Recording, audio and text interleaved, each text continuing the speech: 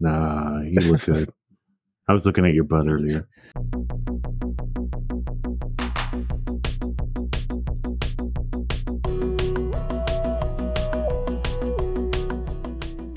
Hey there, everyone. Welcome to the Friends Who Like Stuff podcast. I'm Jon.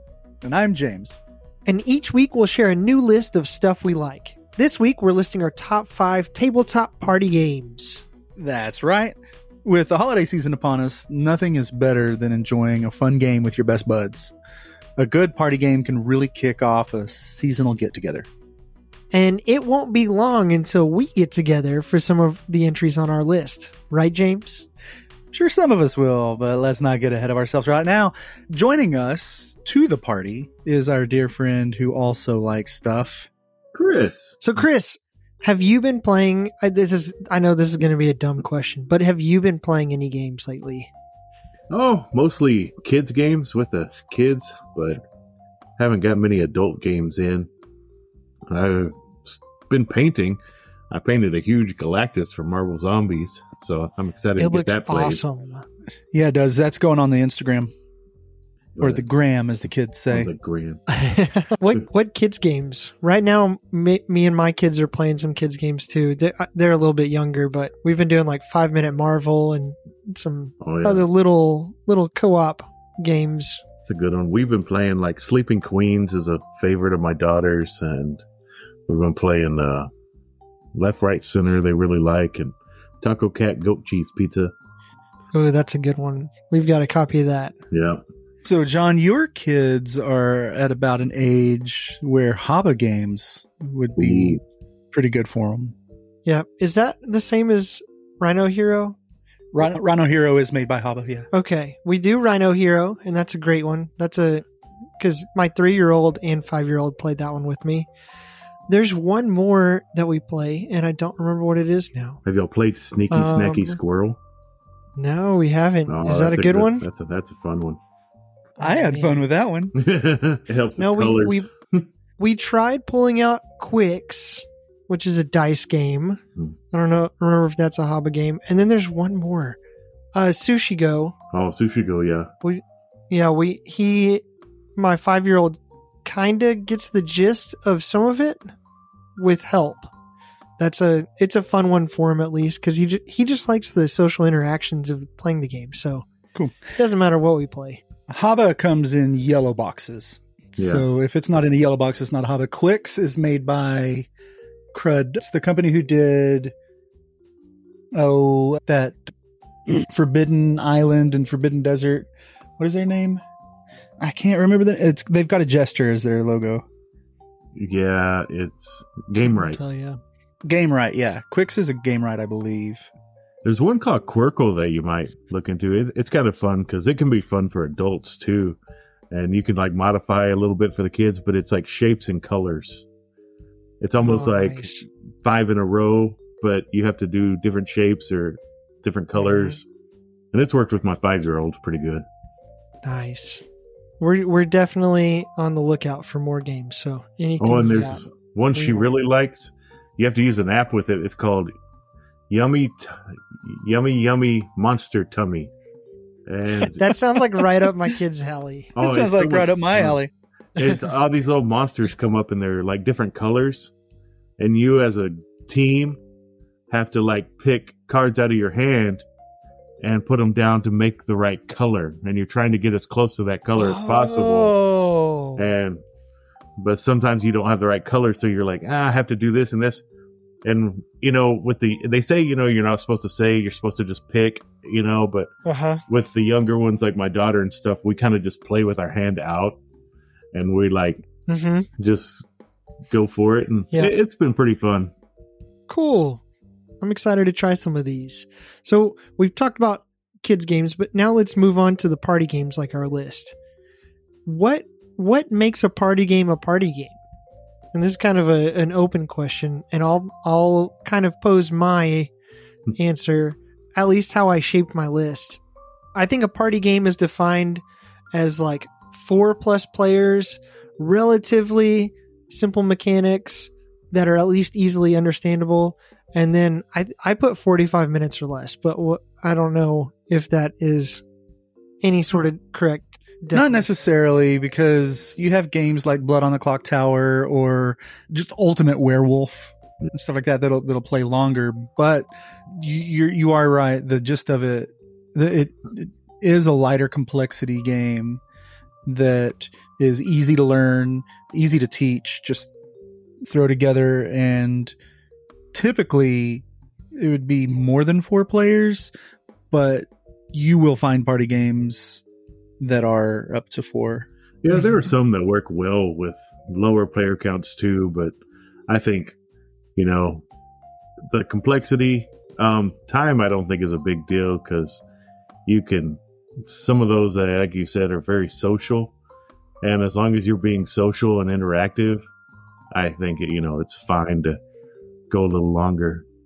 Exactly. That's exactly right, Chris. The social aspect is massive in a party game. Mm-hmm. Absolutely. So do y'all have any good party game memories? I mean, I've had a couple. Yeah, and we'll get into some in the list. Awesome. Yeah, I don't want to steal any from the list. Yeah, I was like, some of mine are from the list, but okay, we definitely won't talk about that yet, because we will get there, I promise. Well, let's kick off our list then, guys. I'm really excited to hear this, because this is going to become, at least the lists from you two pros are probably going to be going on my Christmas list for this year. So let's start it off. We can go Chris, me, James. Is that okay, James? If you could take up, we'll start strong and end strong.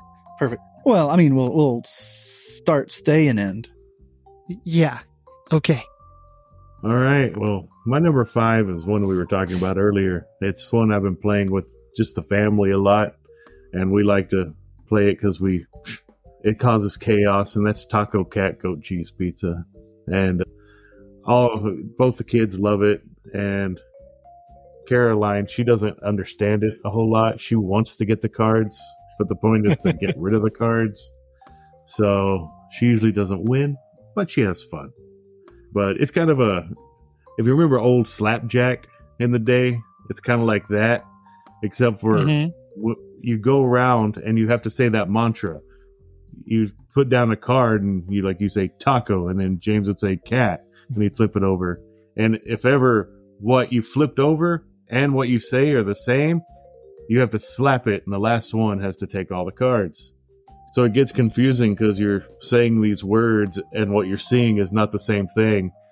It gets kind of confusing. So, but it's chaotic and fun. Absolutely. I'm ready for my oldest to be on board for that. He's not quite quick enough yet, and it's not a thing that registers right away, but it's going to soon, and we're going to definitely pull that one out. Yeah, that's where my youngest is. Like I said, she wants to take all the cards, and we're like, that's not how you play the game, and she doesn't care. She just wants them. We also got the Christmas one, which is Santa, cookie, reindeer, or something. I don't know. That one sounds fun. I'm going to have to see if they have that one for the holiday parties. So my number 5 was first played at a party. This is a party at our good friend Scott's house. And he had a game that reminded me of back when the Friends Who Like Stuff kind of first started in the tap room of the Lantern at Trivia. And there was a style of question that they asked, and they gave you 5 events, and you had to put them in order. And it was a do or die type question. You could wager points and all this stuff. And this game takes the vein of that and applies it to one of these party games, and it's called Timeline. The basic gist is that everyone gets cards that they have to line up in order of how they happened, or how they think that they happened, and then they'll get new cards, and they have to try to place it within their timeline that they have. If you miss it, the card goes on to the next person, and so forth. And you're trying to collect 10 cards. So you're trying to place 10 events in the correct order. And whoever does that first wins. It's a really fun game.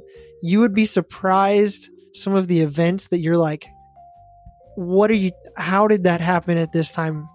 And it's just both educational and a good time. And they have so many versions. So, like, it's pretty much like whatever you're into, they pretty much got one for that. Like Star Wars, history, just a little everything. Yeah. Super fun game. It is fun, but it's really only fun when playing with the right people. I'd agree with that. Wait, what kind of people are you talking about, James? My people. Oh, yeah. All right. You're up, James. So my number 5 is a game that I tried to get to the table for a very long time, like years. It was just one of those things where I would bring it in some other games and the other games would get played, but Decrypto just languished unplayed until I visited my brother and his family and we finally played it.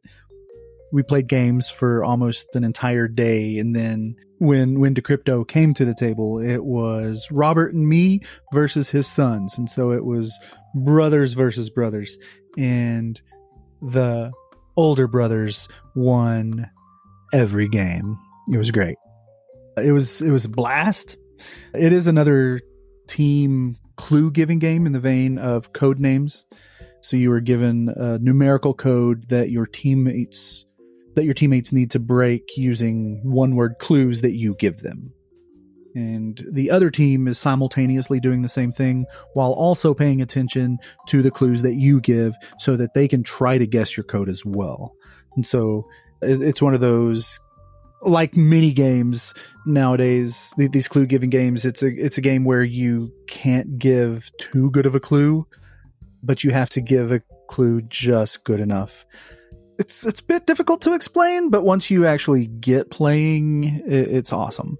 And it works just as well with teams of 2 as it does with 3 or 4. I haven't done more than that. And it will probably replace Codenames in my plays. That and another game that's on my honorables list. But Decrypto. Dang. Mm-hmm. It sounds fun. It is fun. I've brought it to several of our functions, and it just never got brought to the table. Right. So my 4, I'm going to cheat because I don't care.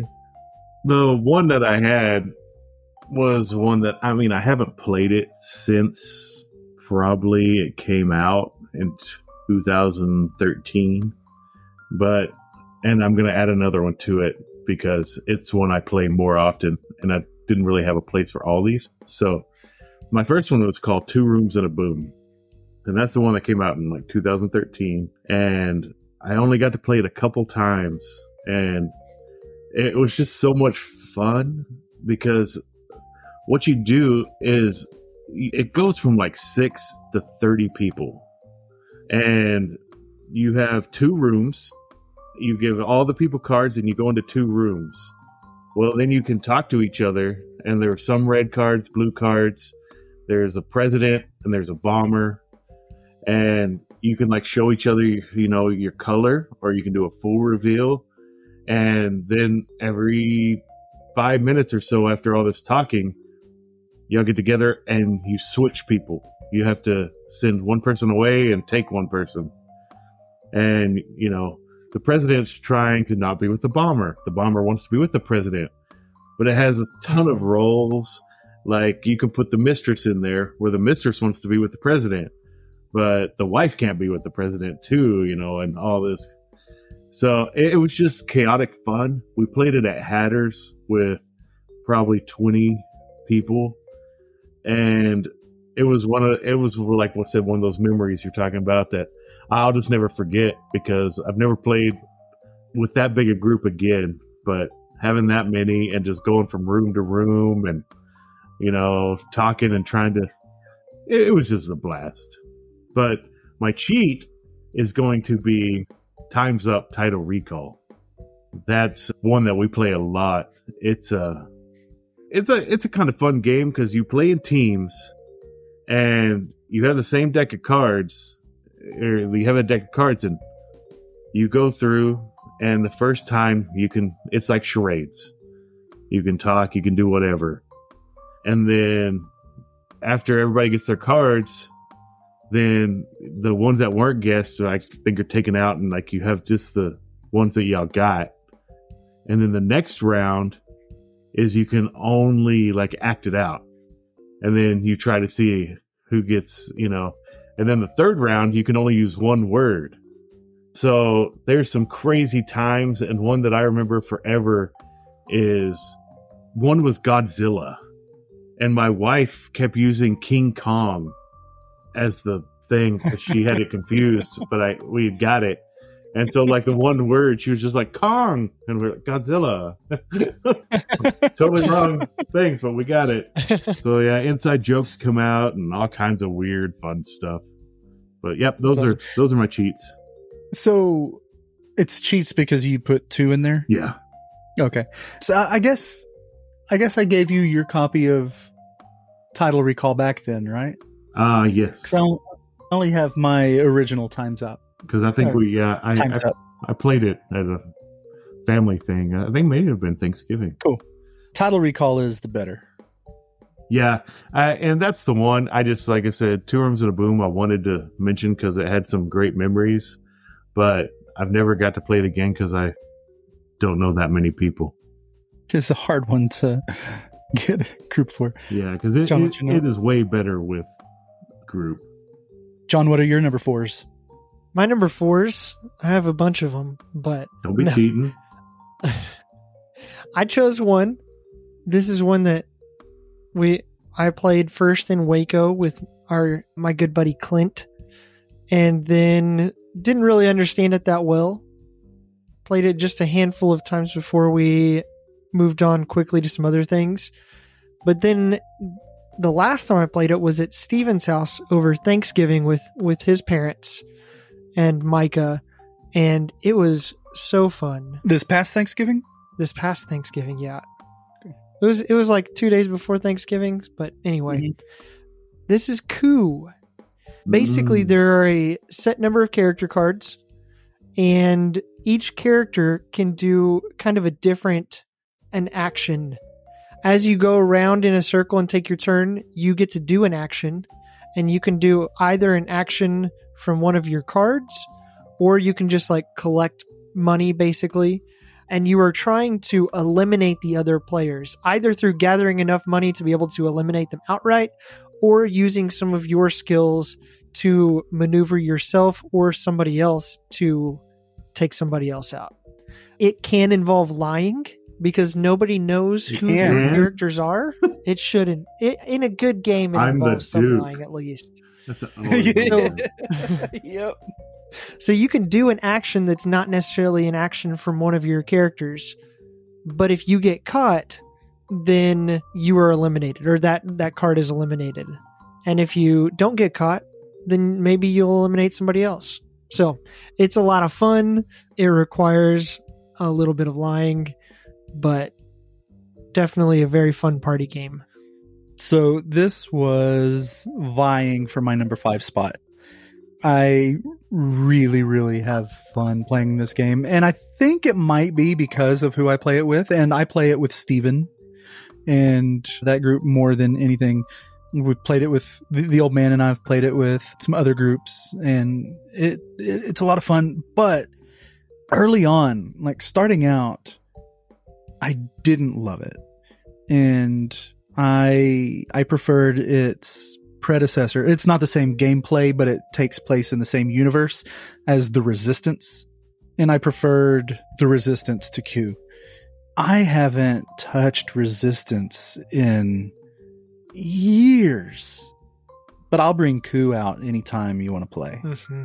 Yeah, I've never played it because I don't lie, but whatever. No, I'm just kidding. It's a great game. The only reason I didn't put it on my list was because I knew we would talk about it on one of y'all's. But it's top notch. Quick, easy, love it. My number 4 is higher on another list, so I'll talk about it then. All right, my number 3 is a game called Just One, and it's a relatively new game, but we've gotten it out and started playing it and had a lot of fun with it. It's kind of everybody has like a little whiteboard with an eraser, and one person they'll have a card that they put in front of them, and they'll pick a number, and whatever that number is what everybody's trying to get them to guess. So it's kind of cooperative, like everybody's playing together. The numbers coincide with a word. Yeah. There's 5 on there, so like I'd put it, don't look at it, and I'd say 4. So 4 would be like ice. So then everyone else would write on their whiteboards a clue, and then when they're all done, the guesser has to like close their eyes or not look at it, but they all show each other their whiteboards, and if anybody has the same clue, they're out. So if you could have like 6 people playing, and if all of them say the right thing, you're like have one word to try to guess this thing, and it could be an off the wall one. So you kind of got to think out of the box and not like put all the, real good clues, because so they might not be doing it because they are like, oh, I can't put that because somebody else will. You just never know. It's like that gamble, and it's just a lot of fun. Right. And it's just the winning scenario is just a table, and at the end y'all count up, and it just passes along to the guesser, and at the end you see how many you have, and it'll say like, y'all did great, or y'all not so good. Right. But this is one of those games where I don't care about the winning table. I just enjoy it as an activity. Oh yeah, because it's so easy to pull out, and it is so easy to teach, that every time it's come to the table, everybody has loved it, and we played it for at least an hour. Yeah, this is what I've taken to family gatherings, and my family's not big gamers, but even they had fun with it. Yeah, I love Just One. You're the one who put me onto it. Yes. Nice. Speaking of putting onto it, James, this next one, you are the one that put me onto this one. This is a game that over COVID, I don't know how many, we may have only played it once or twice, but I've never actually pulled out the board for it. It's just all been digital. This game is called Takedo, and basically you are someone trying to travel the Silk Road, essentially, or like an East Sea Road, and you are trying to get from one place to another and have as many varied experiences as you can. And so there are a lot of different ways to gather points, whether it's, eating fine meals, whether it's gathering art, whether it's seeing the most beautiful scenes or something like that. Maybe that's the art one. But anyway, you were trying to gather these resources and these different experiences, and at the end of each round, you tally up the points and see how many you get. It's a lot harder to explain for me than it is to play. It is a board game, and it is 2 to 5 players. It's relatively quick, but it's been one that I've hopped back in and out of ever since you turned me on to it, James. I don't know if I would call it a party game. I know it's one of those ones that was just in there. I did it because you can have up to 5 people. But it is a fantastic game. Yeah. Yeah. I was struggling with that too, but I think I probably I might fall on just barely on the side of letting it be called a party game. We played it as an online party. So. Well, see, the way there you go. The way I see Takedo is like party games. I kind of feel like you're high energy. You're kind of going, and everything is kind of crazy sometimes. Takedo is just like, hey, let's go for a walk. Dude, that's the thing. It is all about relaxing and seeing beautiful things and sipping a drink and hanging out with your best buds. Yeah, I would sounds like a party to me. I would also call a game like Hanabi, and it's the same kind of a thing where you're just relaxing, trying to see fireworks. Well, but it's not a relaxing game though. And the other thing is, I mean, it's kind of on that cusp, because yours that you skipped and the one I'm about to bring up, it was on the cusp there too. I don't know if it would be considered technically party, but so Yeah. So I understand, and it's a fantastic game. Well, before we get to that one, my number 3, I can have fun with them, but I do not love most apples to apples clones. Apples to Apples is a classic, and they hit on something huge. But once I played it, I was like, oh, okay, that was fun. That was neat. Oh, whatever. And then so many games came out trying to be apples to apples. But I adore Dixit. Rather than strapping you with cards that have phrases on them, you have cards with pictures.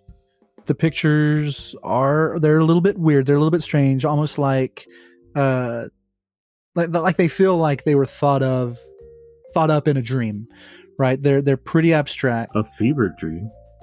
Yeah. But it's wonderful. It's delightful. And these pictures fix my main gripe with Apple's clones and with Apples to Apples itself, in that you aren't ever left with unusable dud cards that seem to happen all the time in the other games. You all the time have hands where like, I can't use a card. I'm just going to have to trash this one and hope that the next card that I draw works. But with Dixit, because of the way the pictures are made, they are usable in so many scenarios that there's almost always something that you can play that is viable. Mm-hmm. It's just delightful. It's a wonderful game, and it just made me think, John, I have something that I probably need to get your way. They came out with a Dixit Disney version. Oh. And, it's a little better for like the kids. Uh-huh. And I don't know why. I ordered it from this online place, and they shipped me 2. I have an unopened copy just like in my closet. And oh my I was gosh. like, you might get a kick out of that, because it's just like Dixit. Oh yeah, I would. It's like all Disney cards, and like it's just fun to look at too. Oh my gosh, that's awesome. Sweet. All right, so is it man. My number 2? My number 4 is Cards Against Humanity. James my favorite Apples to Apples clone. No, this is the one I had a problem with, because I almost feel like Dixit kind of like the party out there hippie kind of dippy game, and then Mysterium is the one that kind of focused it into like a game. And so I don't know about the party issue, but man, we've had a lot of fun with it. It's kind of the same way as he was talking about Dixit. The cards are weird, but what you have is one person's going to be the spirit who is murdered, and then you have all the other players are investigators, like psychic mediums, and you're trying to get them to guess what you were murdered with, where you were murdered, and by who. And the spirit cannot talk through the whole thing. They can't make sounds. They can't do anything. All they can do is pass you cards. And you have to look at the cards, and they can give you multiple, I think. And you look at them and you try to figure out. You all start on like the weapon. So like if 3 people get the weapon and 1 person doesn't, they stay back and the other people go to the location. So then you're giving more out. And it's just so much fun, because you feel like you give somebody the best clue ever. They're talking about it. They're like, it's the knife. I know it's the knife. And they're like, but it could be that bottle over there. And you're the spirit, and you're just like, no, go back to where you were. Just watching people talk themselves out of things and go a total different direction. Mm-hmm. It's just so much fun. And you have so many rounds. And if you win, you win. If not, then you lose if you run out of time. But yeah, it's just a fun game. Me and James, we found this game at a BGG con when it wasn't called Mysterium. It was called a word I'm not even going to try to say because it was from a Polish designer, and it was one that me and James knew we liked, and the game is language independent. So we were like, you know what? Let's pick it up. And we loved it. And then they came out with the English version of which like is a year later. Yeah, which is called Mysterium, and it was great. It's fantastic. Yeah. So you're pretty much covering all my talking points. So good on you for that. Yeah, we found it at a BGG con where there are always games that are the talk of the con, right? Usually they have already built up a hype beforehand. But the year that we got Mysterium, it was a game that nobody had ever heard of. Ignacy he wasn't even planning on bringing it to the show originally, but on a whim decided to. And so he didn't bring just a whole lot of copies either. It sold out on like day 2, but we were both lucky enough to snag a copy. But like he said, we got the original version of it, the Polish version of it, which I believe is pronounced Tajemniczy Domostwo. Glad he tried it, not me. Yeah. And it was delightful. Like it was the game of the con, I think, that year. Yeah. Everybody was talking about it, but not everybody got a copy of it. And nope. It's one of the games that one of the games that I feel most proud of in my collection is this Polish version of Mysterium. And they did call it Mysterium whenever we were there. So we called it Mysterium most of the time while we were talking about it. But it wasn't until about a year later that the English version did come out. And they changed a few of the rules that are non-existent in the Polish version of it. Like there are no ravens in the Polish game. But it was just delightful. Had to print off English rules for it.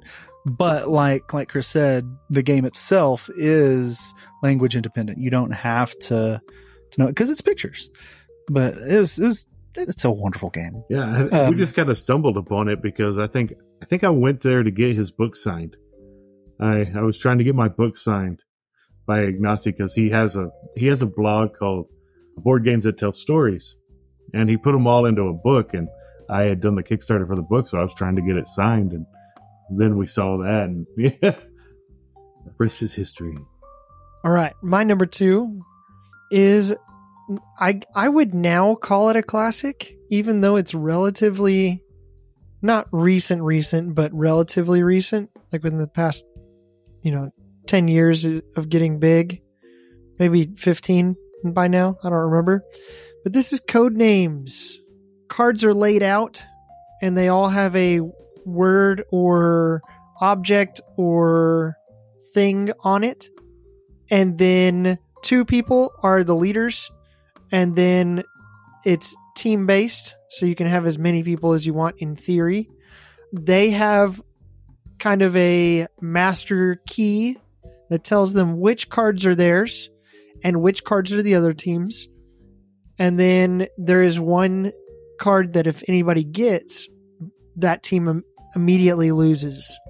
The 2 people that have the key use a code name to try to get their team to guess specific cards. And so they have to be very thoughtful with and analytical and use some critical thinking with trying to get as many cards as possible for their team guessed. The other team gets all of their cards guessed. And so it's a little bit of a race too. So in the rules, they say the word and then it's only one word, and they can only say these 2 things. You can say the word and then a number. And that number specifies how many cards relate to that clue that they gave. As the team that is guessing, you get that number plus 1 additional guess. And that's so that if you miss one earlier on or something, you can try to get it back still knowing that clue, and just hope that they didn't shift gears and now put the clue as one of the ones that you just got. But I love using up that extra guess. That's just the way I play the game.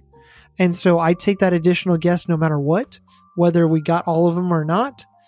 And that's where this is the game that made me realize that just in general, I'm a relatively lucky person, because more times than not, I get that throughout a whole game, and it's amazing, and I love it, and that's my memory from it.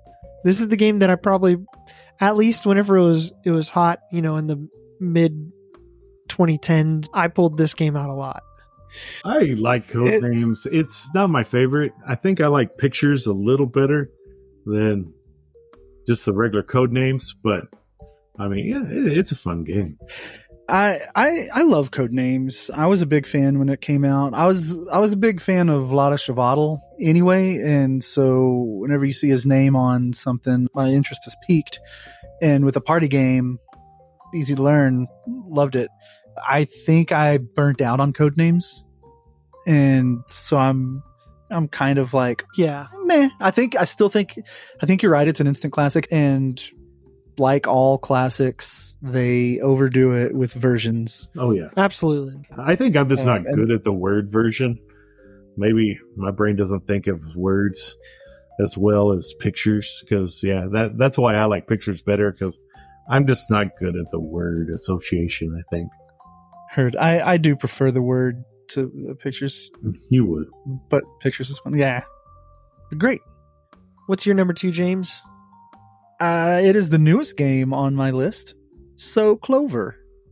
And it deserves its punny name because it is indeed so clever. And you play it on a clover. It is I think it is one of the cleverest games that I have played as far as these party games go. You have a plastic clover where you'll put 4 little square cards on it. And each of those cards has a word on all 4 edges, and you'll just randomly put them on this clover. So 2 cards are going to be next to each other where you will read 2 words together, right? And you'll do that on all 4 sides of the clover where you put the two cards with the 2 words and all that.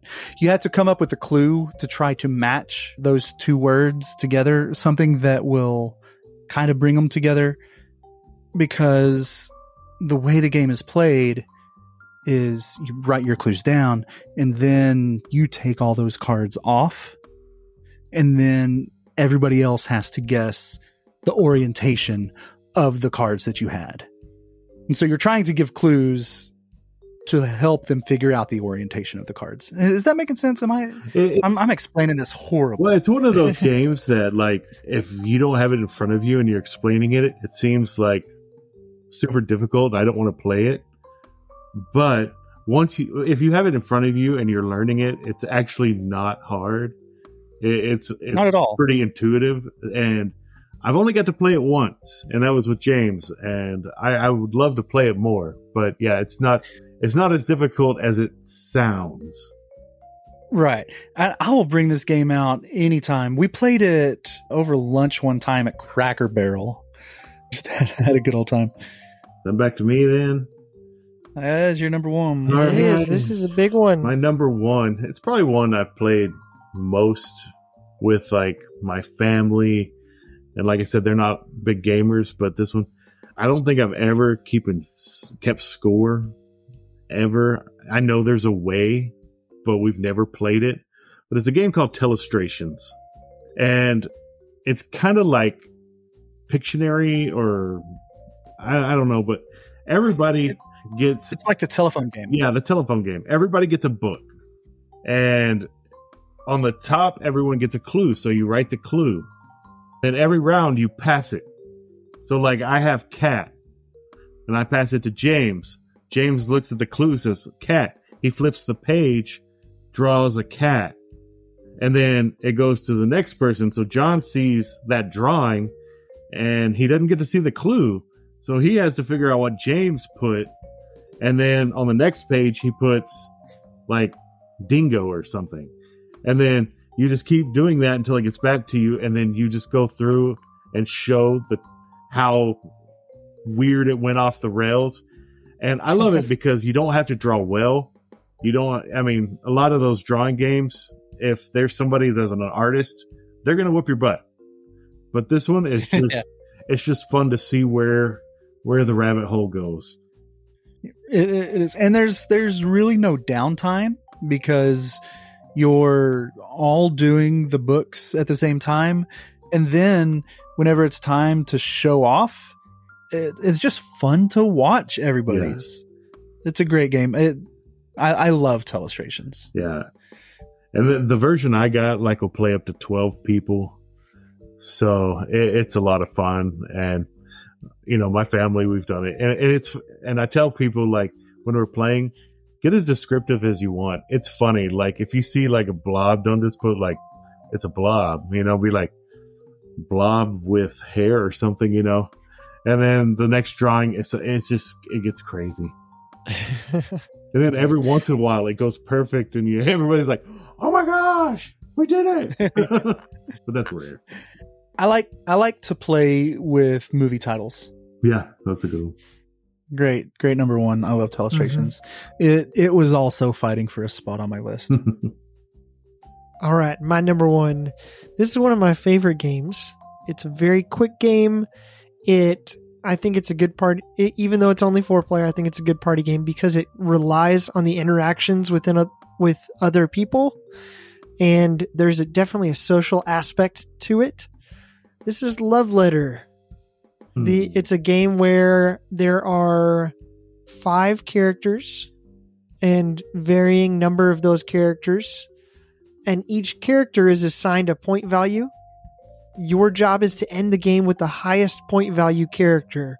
By drawing and playing cards, you try to get to as close to the princess as possible, because the name of the game is called Love Letter. So it's about a love letter being passed to the princess.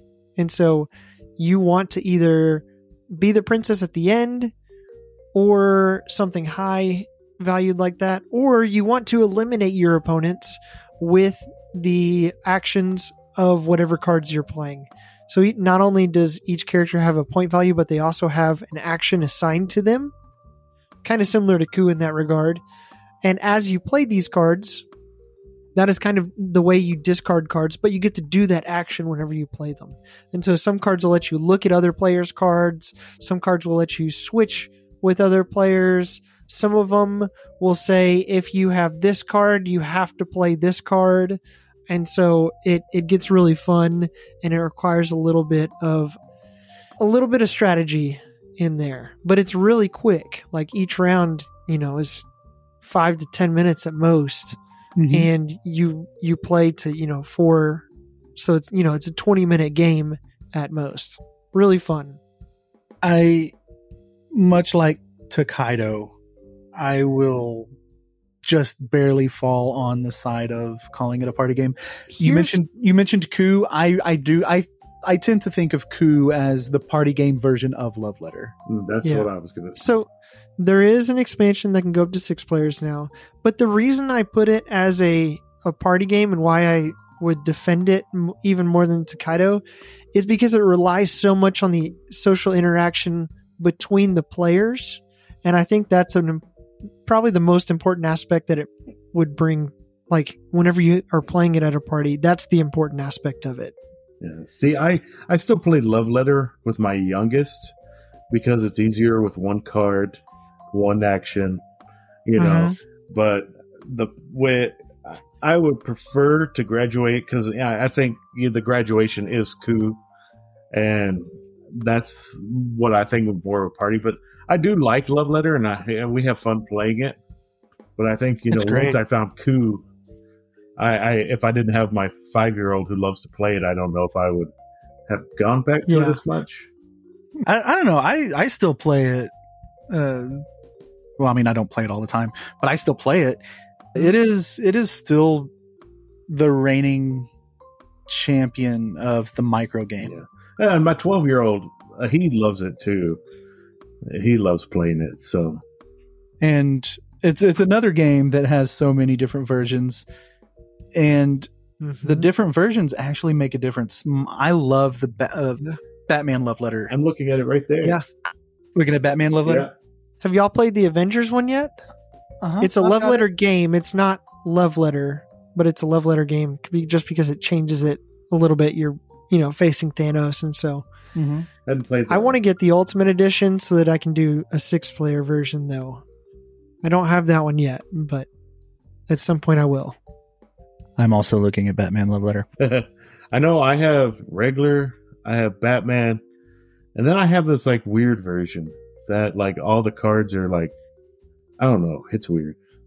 You also have Cthulhu, and it plays completely different. Yeah, there's a Cthulhu. It's what is that called? Lovecraft Letters.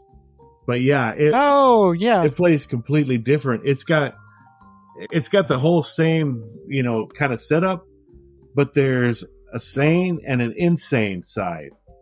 And you can win either way, but like I think if you win sane, you only have to win 2 rounds because it's harder. And for insane, you have to win 3 rounds. Nice. Yeah, it was weird. That is not my favorite version of Love Letter, but I've got. It's my favorite. I've got Batman, The Hobbit, the regular one, and then your actual favorite, Munchkin. I hate Munchkin. But you like Munchkin Love Letter? Yeah, it wasn't so bad. No, you don't. It was just fantastic. All right, James. All right, John. That's a good Love Letter. Right, it's a great game.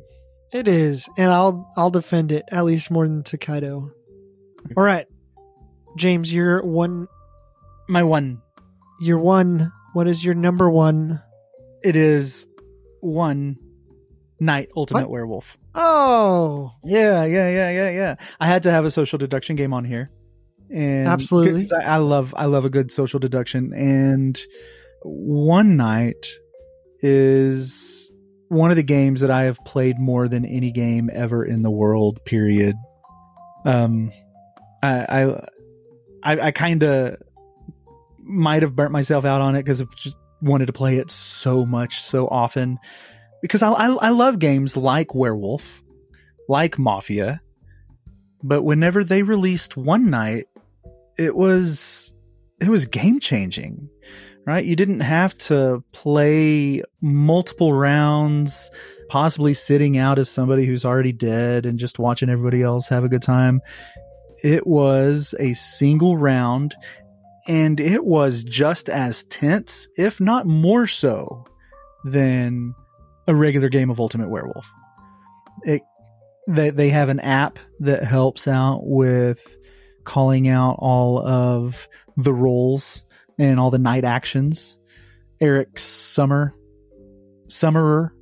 is the narrator, and we just had, I don't know, it just had so much fun. I kickstarted Daybreak because I loved it so much. I loved One Night so much that I kickstarted Daybreak, and I was so excited whenever that finally came in. But then, like Codenames, like Love Letter, like everything else that gets popular, they just keep on putting out new versions of it to where it kind of ruins the specialness of it, right? Like One Night Vampire and Alien, and they probably have a Cthulhu. I don't know. There's several different versions of One Night, but the original is still the best. And even after getting Daybreak, I only really wanted to add like 2 roles from Daybreak because the original was already just so well made, so well balanced that it made for some great game nights. Yeah, that's a fantastic game. I have enjoyed that one. Absolutely. Have you played Secret Hitler yet? Yeah, Secret Hitler's great. And like I said, I love social deduction games, but I have to stop seeking the high that I got originally with One Night. None of the other games have ever quite gotten there. Mm-hmm. Yeah. But Secret Hitler's great. Well, this was fun, guys. Yeah. I'll always Hopefully talk about listeners. Yeah, absolutely. Anytime that we have you on, we got to at least mention something. Hopefully our listeners got a couple ideas for their holiday parties that are coming up, because we listed a bunch of really good ones. Well, thanks for joining us, Chris. Well, thanks for having me. Absolutely. We're always glad to have you. That is a wrap for today's episode of Friends Who Like Stuff. Thanks for listening to us talk about our favorite party games. As always, let us know what your favorites are. We're on Facebook, Instagram, and Threads. You can also email us at fwlspod@gmail.com. You can also watch us every Thursday evening on Twitch. Join us next time as we dive into a new list with another friend or two. And until then, keep exploring and enjoying the stuff you're passionate about. Thanks for being a friend who likes stuff. Bye!